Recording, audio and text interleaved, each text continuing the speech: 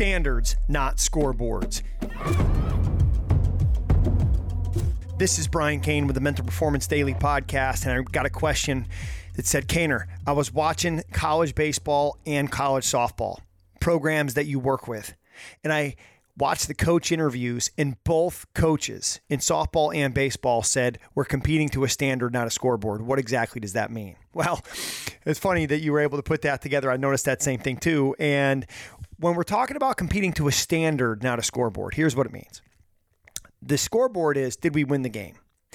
The standard is, did we play the game the right way?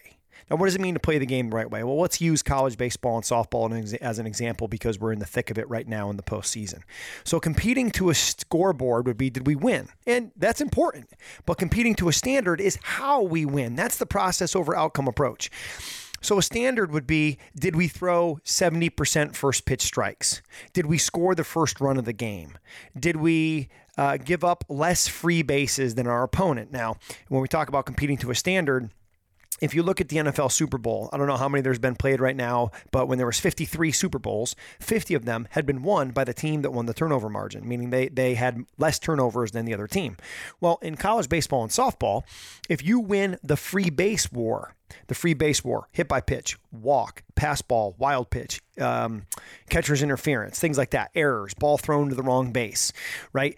If you have more free bases than you give up, it's like turnovers in basketball or football, you're likely going to win that game. So when you're watching this weekend, right, if you're watching Oregon against Oral Roberts, or you're watching TCU against Indiana State, those are two teams that I'm working with who are still alive in Oregon and TCU in the NCAA Super Regionals, you're going to see competing to a standard, not a scoreboard. If you watch Florida State against Oklahoma in the Women's College World Series, Florida State competing to a standard, not a scoreboard.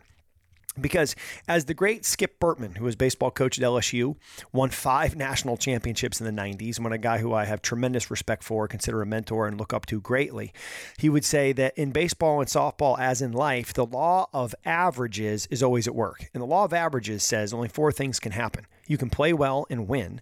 You can play well and lose. You can play lousy and win, and you can play lousy and lose. And he said to give yourself the best chance for success, to get the outcome you want, which is to win, you have to play well. And playing well is knowing the game within the game and competing to a standard, not the scoreboard. And that standard is going to change based off of the sport that you're in, right? So the standard is going to look different, obviously, for football than it would in soccer, than it would in basketball, than it would in baseball, softball, or bowling. So you have to know your sport and have sport-specific contextual knowledge to know what is the statistical process that if we do, we give us the best chance for success. Because you can measure anything. That doesn't mean it's important. So what you want to do is look at what are the statistics. Like scoring first in baseball or softball is a key indicator. Quality at bat percentage, a key indicator. What are the statistics, like free base war, that if we measure statistically, they influence the outcome of the game?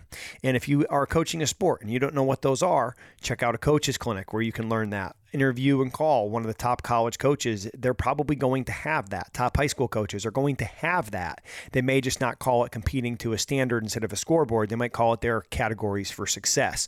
They might call it their process. Whatever it is, it's competing to a standard, not a scoreboard. That's how you actually win on the scoreboard. Dominate the day. Thanks for checking out Mental Performance Daily with Brian Kane, an Ironclad original.